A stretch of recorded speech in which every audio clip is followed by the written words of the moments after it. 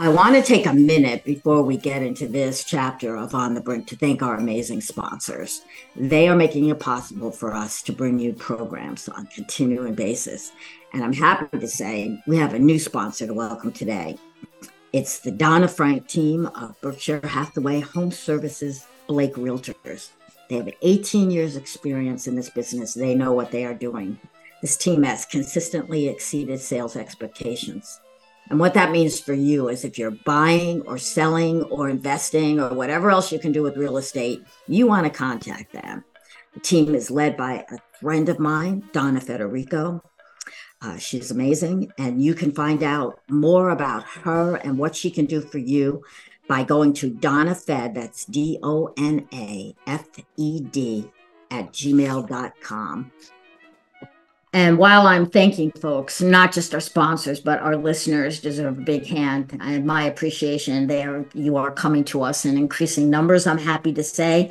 But I need you to do more than just listen. Whatever your platform calls for, sharing, rating, ranking, subscribing, really could use that. Those of you listening on Apple, please give us a 5-star review. In fact, if you're allowed to do this, if your religion allows it, vote twice and give us 10 stars and all that. It'd be great. And the reason for that is the more we are listed and liked, the more sponsors I get. And that means more money comes in. I might actually get to pay panelists, something the local NPR station doesn't want to do, but I do. So please, I can't do it without your support and your continued listening and clicking of buttons as required by your platforms. Thank you.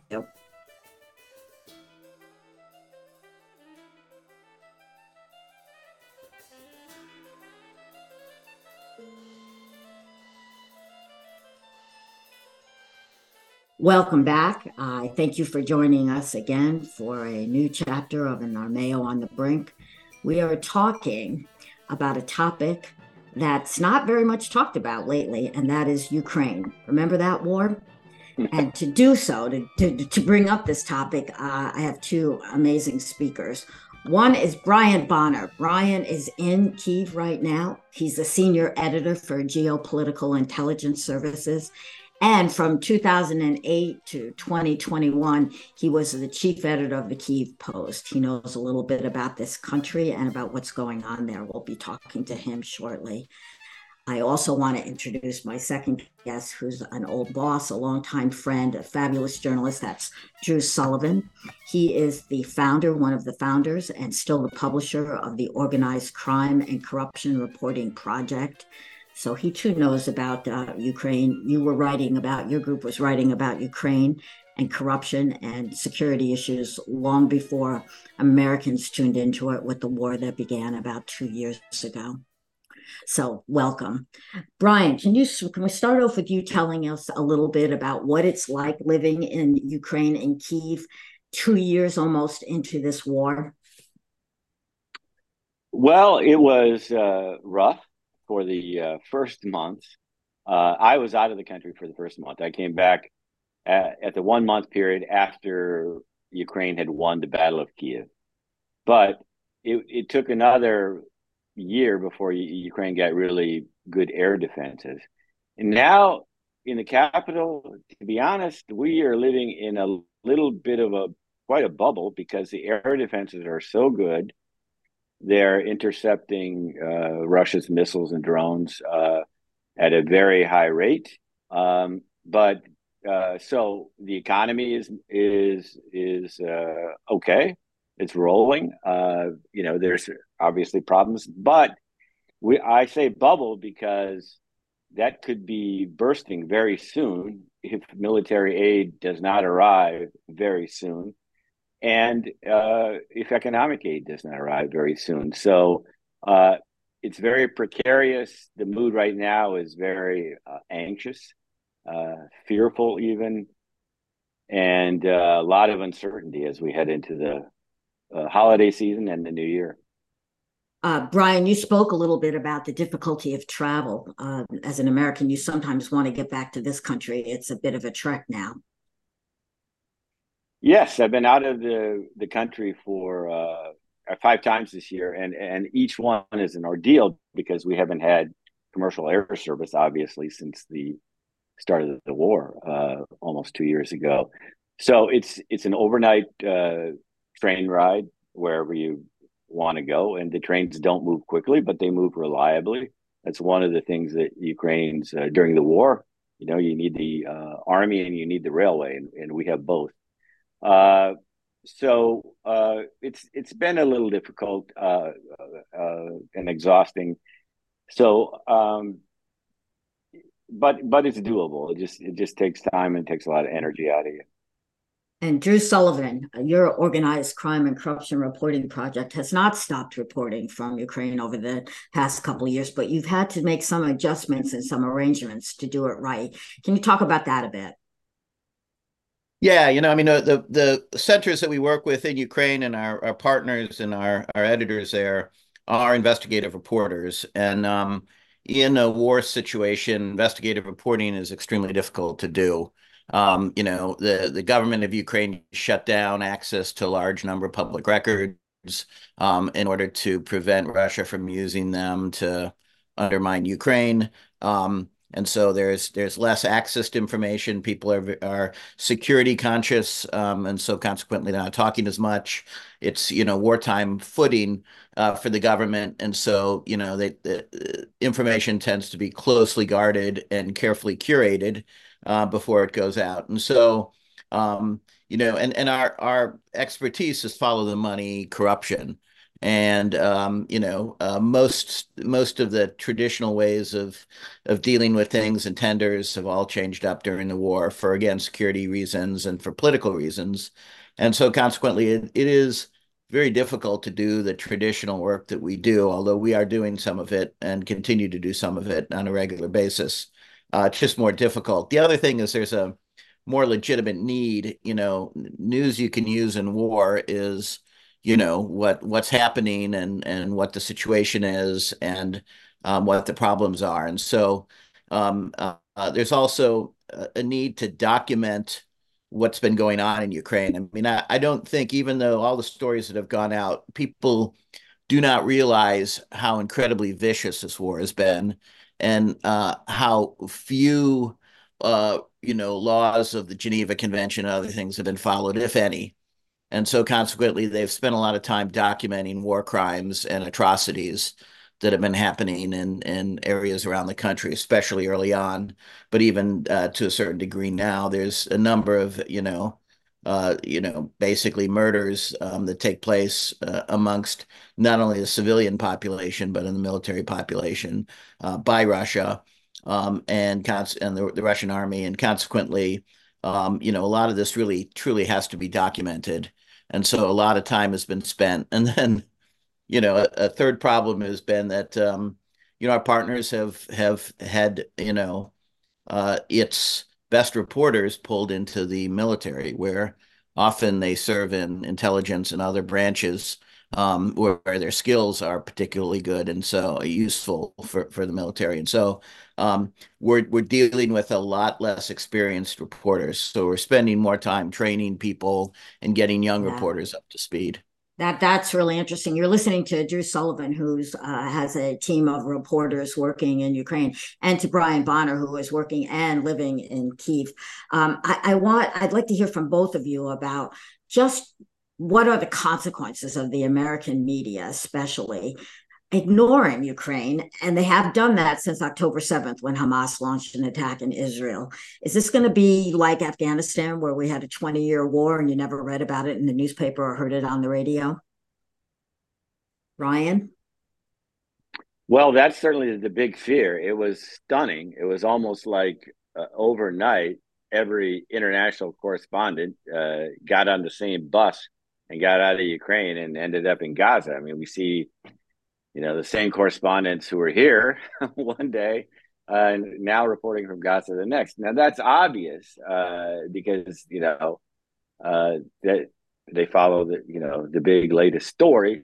And to be honest, the war was becoming a grind. It is hard to come up with great new angles that people want to to consume, either read or listen to or view. So this is a huge problem, and Ukraine feels it, being off the news.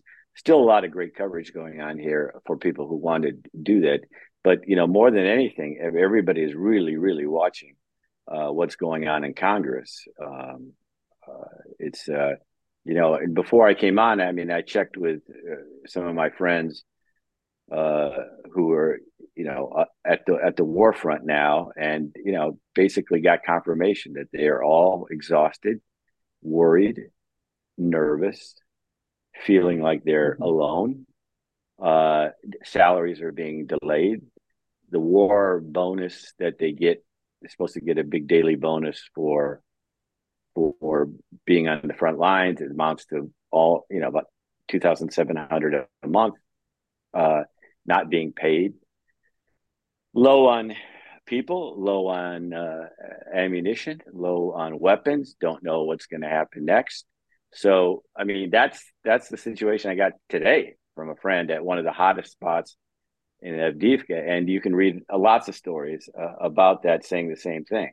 So, we're in a very big situation. I hope Drew is the optimist in this conversation because, coming off a counteroffensive that didn't bring the results that Ukraine wanted and its supporters wanted, and now for Ukraine's future really to be caught up into American domestic politics, it's going to be very unnerving uh, weeks. I think people hope that come January, that the 60 billion that's earmarked for Ukraine will come through, but even that's not going to demonstrably change things. It'll keep Ukraine in the fight for another year, combined with if Europe gets its 50 billion through, if Hungary doesn't oppose that. So that's the situation. It's grim. So, Drew, are you any more optimistic? And you are also a longtime observer and critic of American media. What's going on?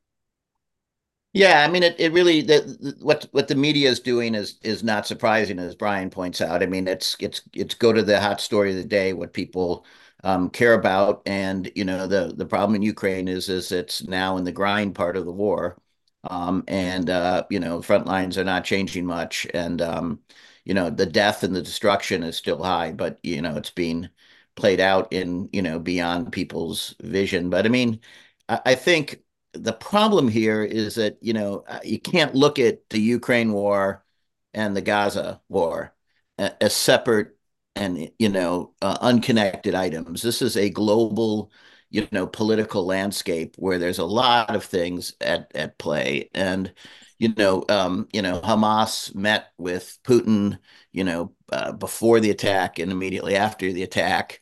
There's no doubt that it's in Russia's interest that an attack took place, to spread the amount of resources out to a larger number of people and to distract people. It also puts more geopolitical chips on the table. There's been, what, 5 or 7 coups in Africa, recently, all orchestrated by Russia, and so consequently, it's very possible that Putin is trying to put as many political chips on the table that he can trade, and what he wants to trade for is Ukraine.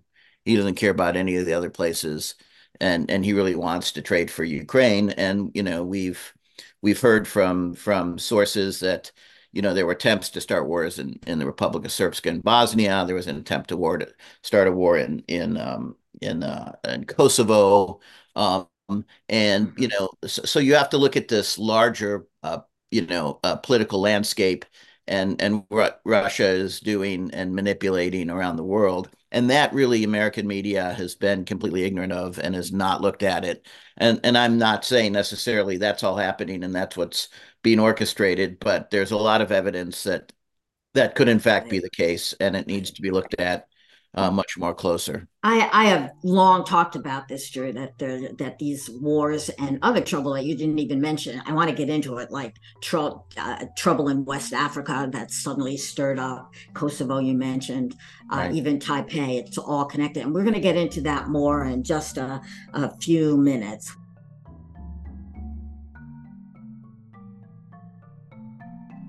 And our Mayo on the Brink is brought to you by Orchard Air LLC.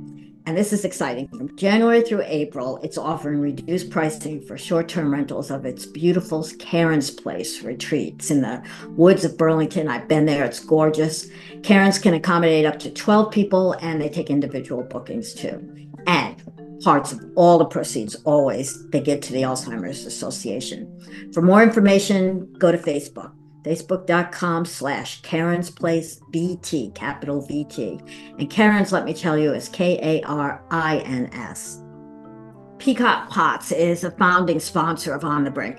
Be sure to go to their website. It's peacockpots.com if you're looking for kind of unique holiday presents. I love they have these stoneware mugs, bowls, plates. I'm going to spend my entire salary this week there, I'm sure.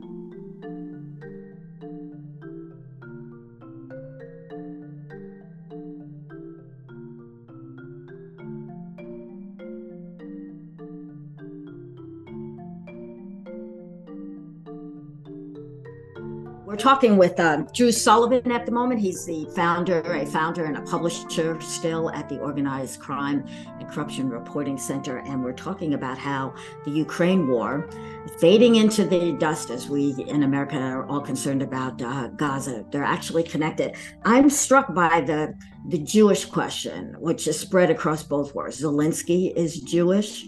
There's a huge population of Jewish people in Ukraine. And yet Putin says he's trying to stop Nazis. And on the other end of the world, in Gaza, we have Israelis being accused of Nazi-like tactics, genocide in Gaza. That's very twisted to me. Is that part of the bigger picture that you see at play here, Drew, that Putin has learned to take advantage of anti-Semitism? Absolutely. He's both anti-Semitic and willing to use anti-Semitism as a tool in his propaganda. And Russia is a serial liar. They'll really say whatever it is necessary to boost their propaganda and the way they see the world. And most countries, to a certain extent, have that same willingness to stretch the truth. But Russia is engaged in flat out propaganda all the time. It's a propaganda run a country, and it really is. They will use any tool at their disposal at any time. And, I suspect a significant amount of propaganda is aimed at Republican circles to basically loosen the support in Republican circles for Ukraine and to kind of make these demands that, that the border wall in border Mexico is more important than these larger geopolitical issues, and that we should be worried about abortion rather than the war in Ukraine, and these kind of red herrings that are always put out, and it's all designed to promote a particular set of goals that is in the interest of Russia. And of course, their main goal in the United States is supporting a Republican president and undermining the war in Ukraine as best they can. And so you will see classic Russian propaganda in Republican, social media circles, constantly. I mean, Elon Musk has created a whole channel now, X, which is essentially pushing, Russian propaganda at a rate that I've never seen before. Mm-hmm. And so, this is the new war. I mean, this is information war is as important as on the field war. And there's a reality in Russia that's true. American media is really still pretty blind to how all this works. They really see the world from a very American perspective, and that American perspective is missing all these other battlefields that are out there. I am talking in this chapter of On the Brink with two longtime reporters and residents, or at least visitors, to Ukraine. This is the war that America seems to be forgetting. Brian Bonner, longtime editor at the Kyiv Post, are you seeing the same sort of short-sightedness that Drew talked about in the American press, in the world press, and in the local press? I can't imagine that they're blind to the machinations of Putin. Oh no, it's in the local press. It's all war every day, every minute on all outlets. And there's wartime censorship. So the down and this unified broadcast system. So unfortunately, in Ukraine, we live again in our own bubble, which is victory is around the corner. We're going to win. We highlight all Russia's problems, but you have to really step out. And when you do step out, you see that Russia is on a wartime footing. The sanctions are weak. They're not working. Russia had record oil and gas revenue. I think Bloomberg reported this year. Putin has put the economy on a wartime footing. At least 115 billion in defense spending next year, at least, easily 10 times more than Ukraine. And the problem is there's no negotiation that Ukrainians can see because the object is not just territory or keeping out of NATO. Those are all sort of just, more excuses. The object is to destroy Ukraine as a nation. And I don't think it'll happen. But, for now, people are voicing, wow, if worse comes to worse, we could have a government in exile, a disbanded army that has no money and no weapons, and millions more refugees fleeing.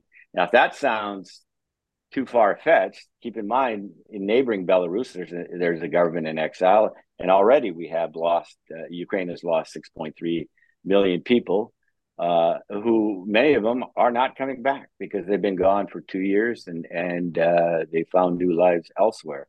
So it's the attention is still 24/7 by the locals, but you can't escape the fact that people see. If you go back and so many histories will be written. Obviously, Russia is to blame first and foremost.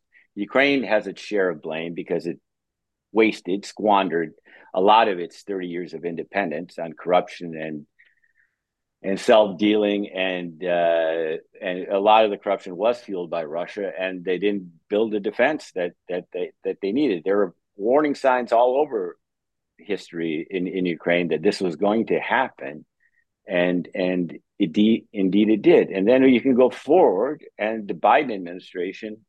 I mean, America does not have a great track record of standing by allies. So I don't think anybody really believes as long as it takes, because it's not in the politicians' hands.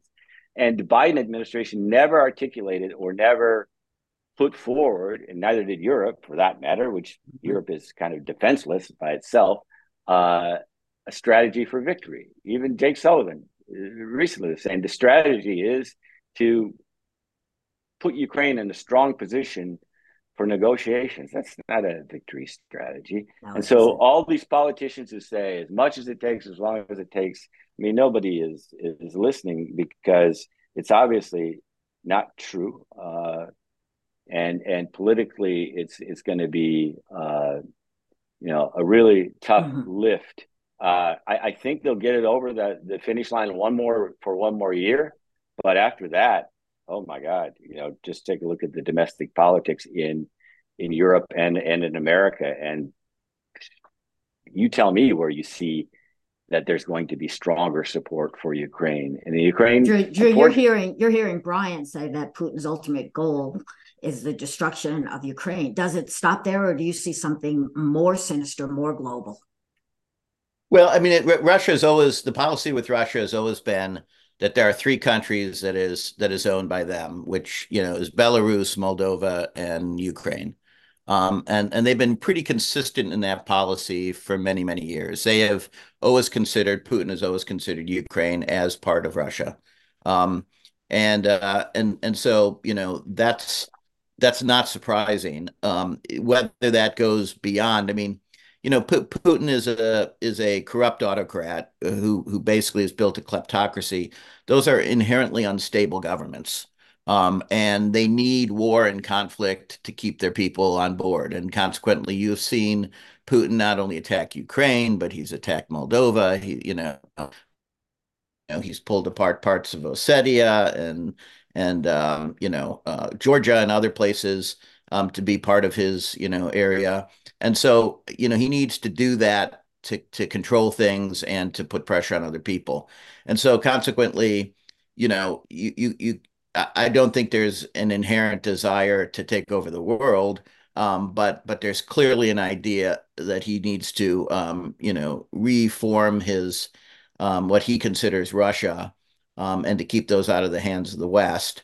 But then after that, regardless of what his intentions are, it will be a large, unstable nuclear power.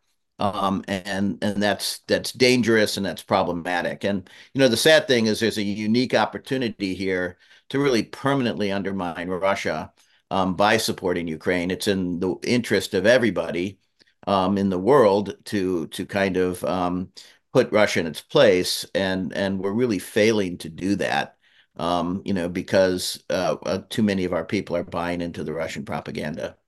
Well, I want to make a point on this, put a point on this. Ukraine seems to me always has to be more of an immediate threat to U.S. national security and to global security than the situation in the Middle East.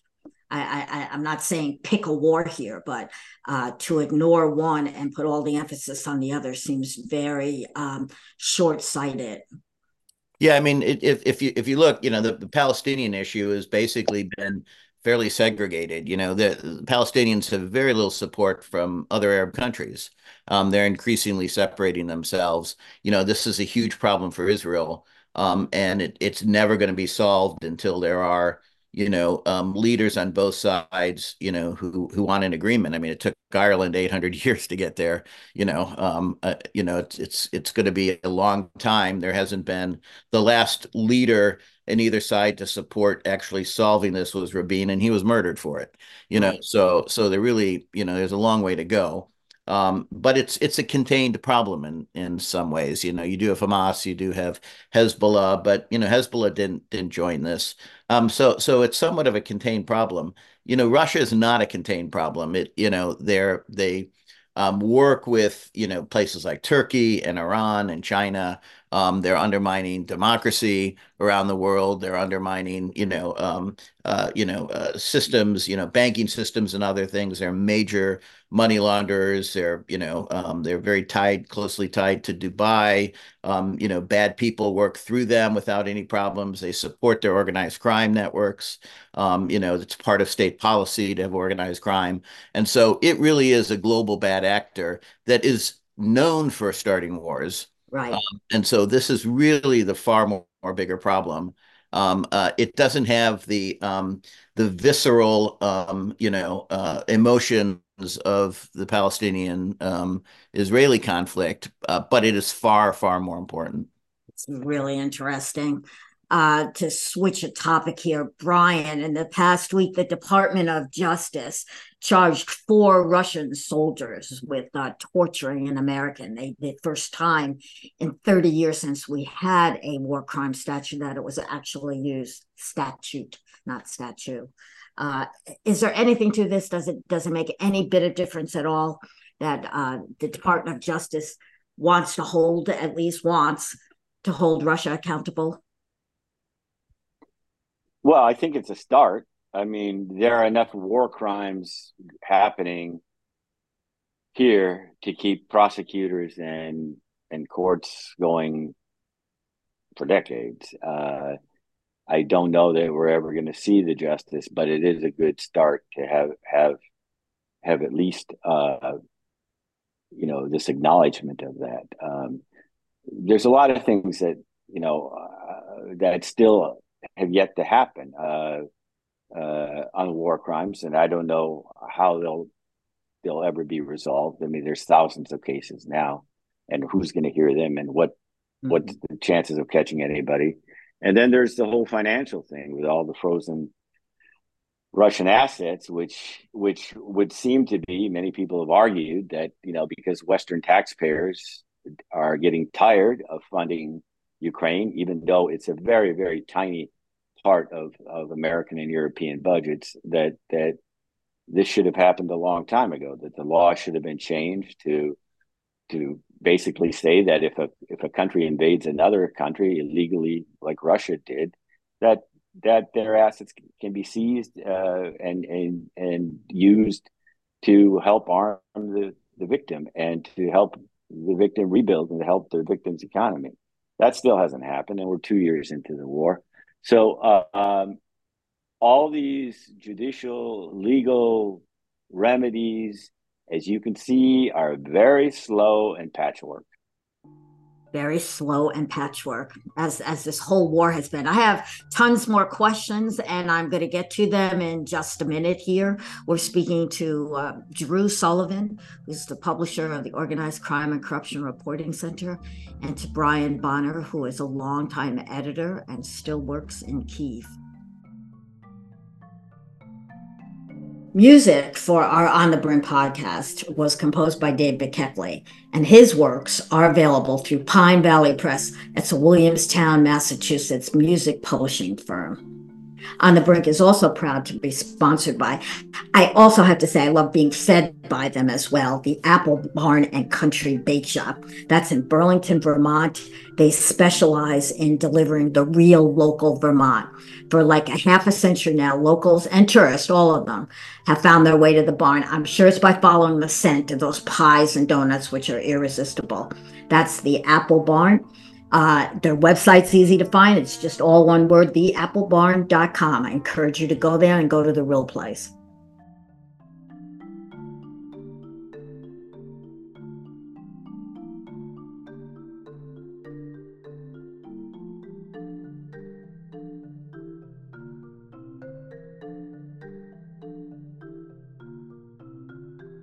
Why did the much ballyhooed Ukrainian counteroffensive fail in the past year? What do you think?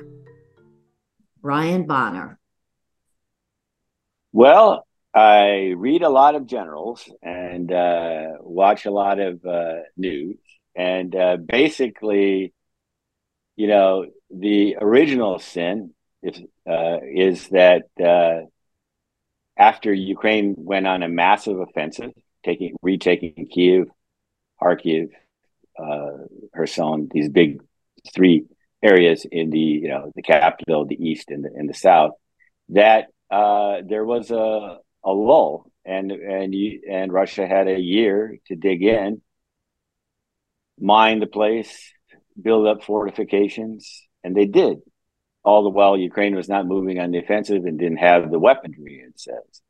And then there's a huge, to summarize all the investigations, there's a huge mismatch between how the West wants Ukraine to fight and how Ukraine thinks it needs to fight. And one of the biggest things is that the West wanted Ukraine to do combined arms operations without air superiority, without fighter jets. A lot of the weapons, which as I understand it, no Western military would even think of doing that.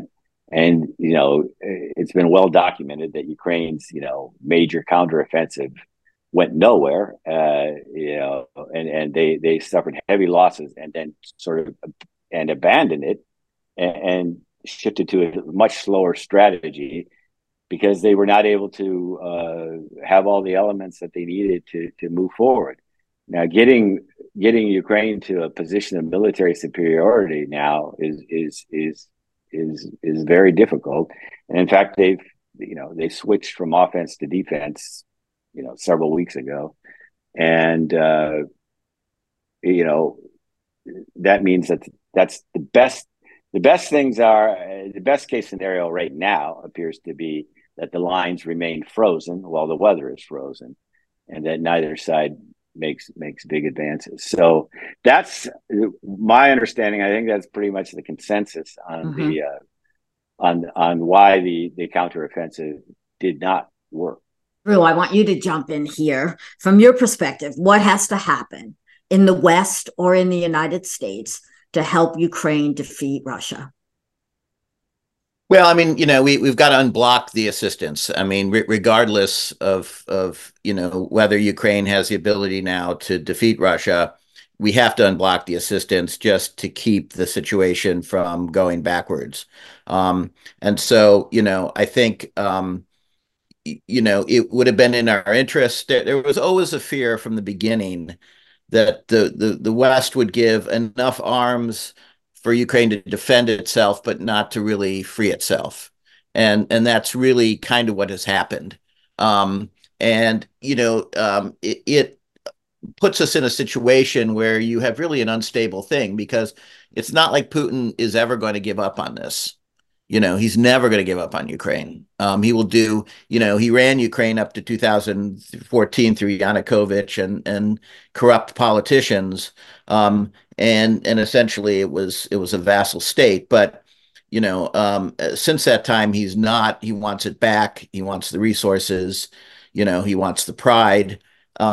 And so consequently, if you get stuck in a situation where you have Ukraine partially in the hands of Russia, there will never be an incentive for him to leave, and he will just look for another opportunity, and he will plan and he will put his whole economy and military towards an eventual restarting of these same hostilities with a much better plan, and more resources. And so consequently, you really wanted to get him completely out so that he would have to cross borders again to do that. And that's very, very unfortunate.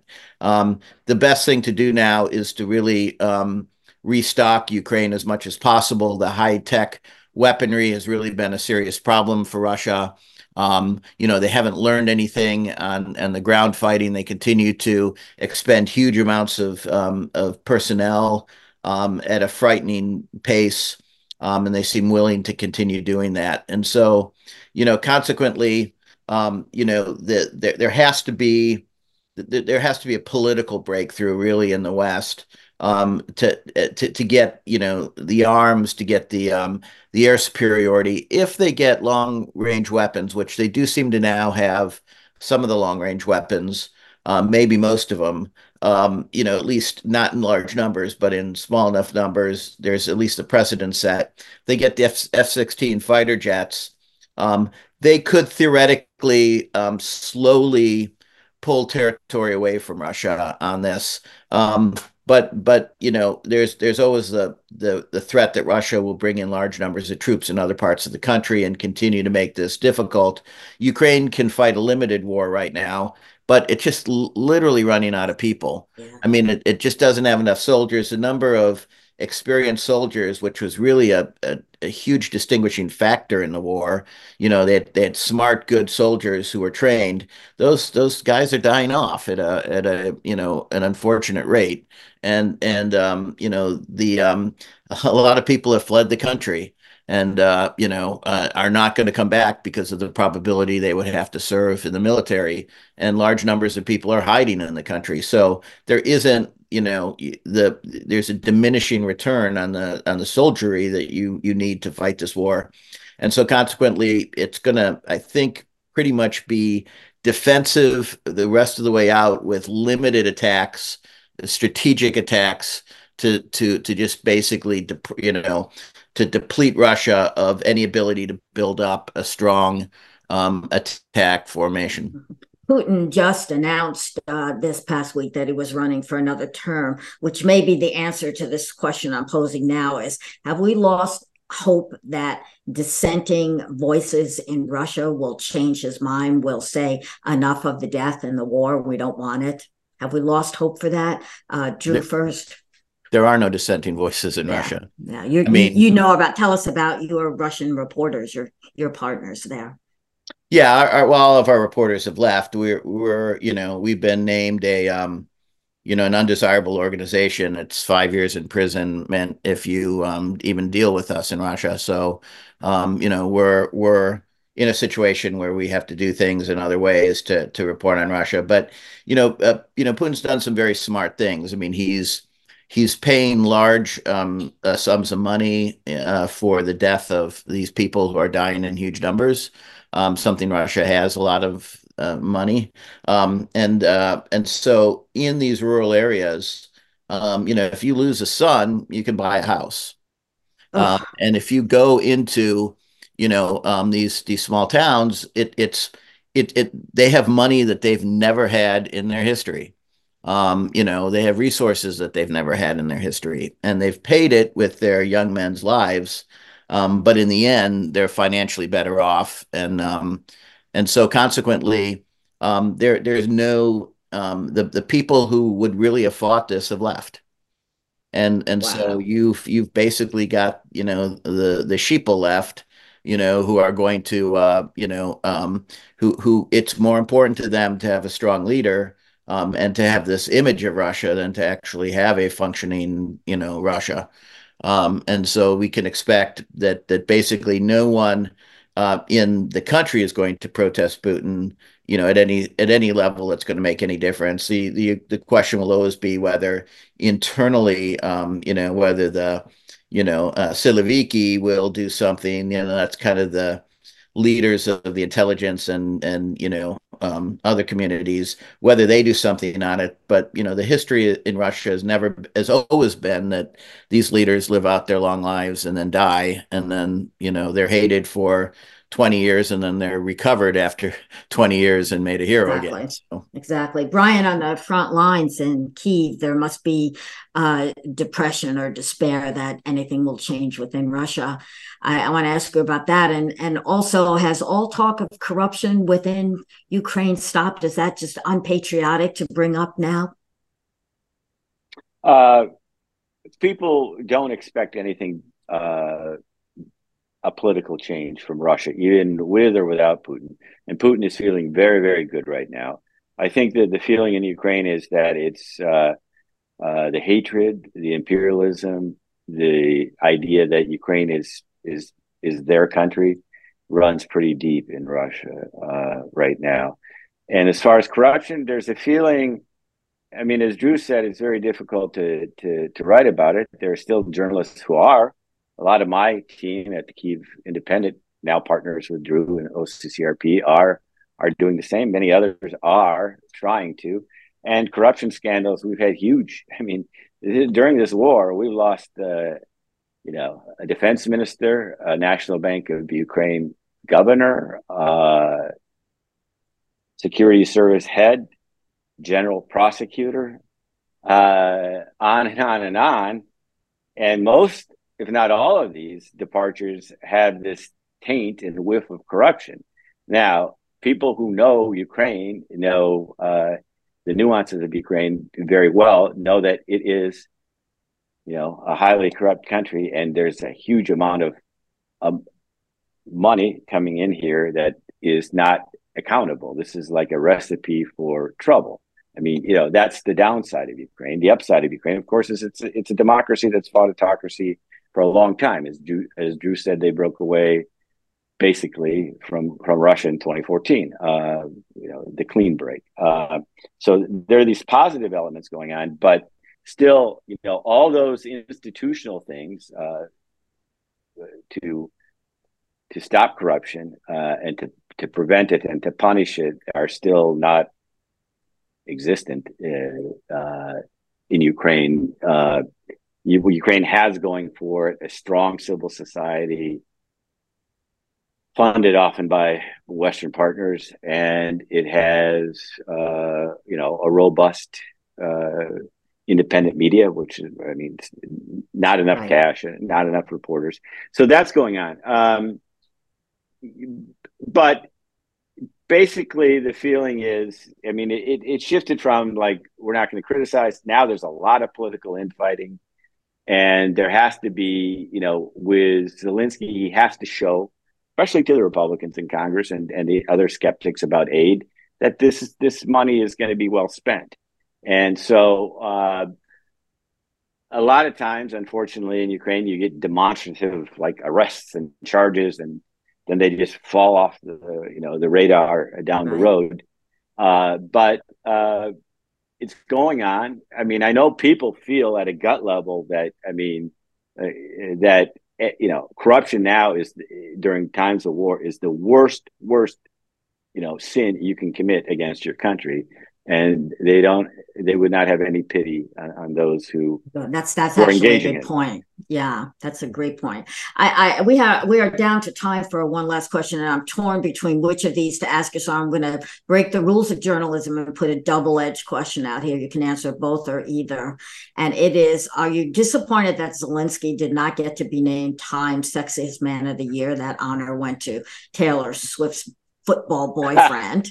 And what would you say to Republicans who are now completely blocking aid, it would seem, for Ukraine? So start with Drew first.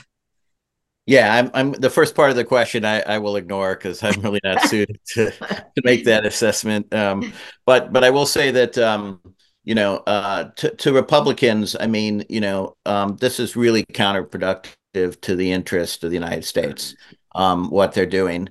Really they have to look at why they're doing it and the reasons for why they're doing it. It just doesn't make sense. I mean, maybe it's just the stupidity of this populist movement of, saying, let's hold off for our, let's hold out for our pet peeves and everything's about the border wall. But everybody knows that that's not true. Everybody knows that really what's going on here is, interests are at play, jockeying for things that are important right now. They know that Ukraine is important to the Biden administration. And so there's a political component of it, but there's very clearly a Russian propaganda point to this. And they really have to look at, what's in the interest of the American public.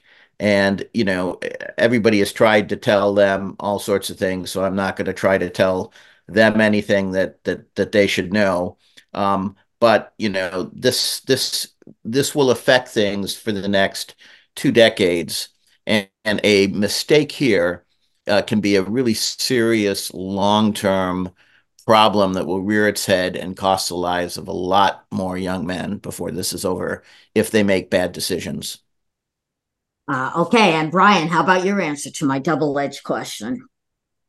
Well, Zelensky's star power has faded. He knows it. The world knows it. He was a novelty, and in the first year, and now he has a hard time getting an audience. Yeah, so much less covers. So this is a really bad situation. I think with Biden, I mean, he put himself into a box. He needs to actually do whatever the Republicans say on the border.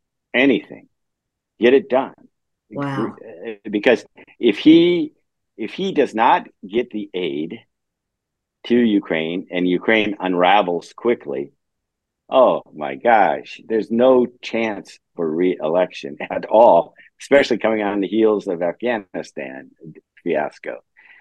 I sense the Democrats don't understand the importance of that issue to voters, and they had better, or else he could lose it all. So I would, if I were him, I would wrap it into, I mean, forget the bargaining. I mean, just, okay, take the Republican blueprint and say, can we get the Ukraine aid if we agree to the border concessions, and do it? Because as Drew said, if Ukraine unravels, the costs and the consequences are just enormous. I mean, just enormous. And nobody knows that probably better in this part of the world than Poland, which is actually the only country that is really, really, really trying to have a first-rate. They may end up with the most powerful military in Europe for a reason, because Poles just don't want to. They don't want to have Russia on their border or even close to their border, and they don't want the entire more millions of Ukrainians to relocate west. So that's where we are. So I hope in this episode of On the Brink that we have helped to remind Americans how important the issue is, the war is in Ukraine, and to stop ignoring it. We end our podcast with a toast, and I want to make one today to the journalists working in, or at least around, Ukraine and Russia to get out the real word of what's going on. They are risking their lives. They have everything at stake. I send money, I have for months now since the war began, to the Kyiv Independent. I encourage you to do the same. Write to me, I'll tell you how to do it. They need it, we need it. So thank you to my incredibly deep sourced and knowledgeable guests this week, Brian Bonner and Drew Sullivan. You were just terrific. Thank you for a great conversation.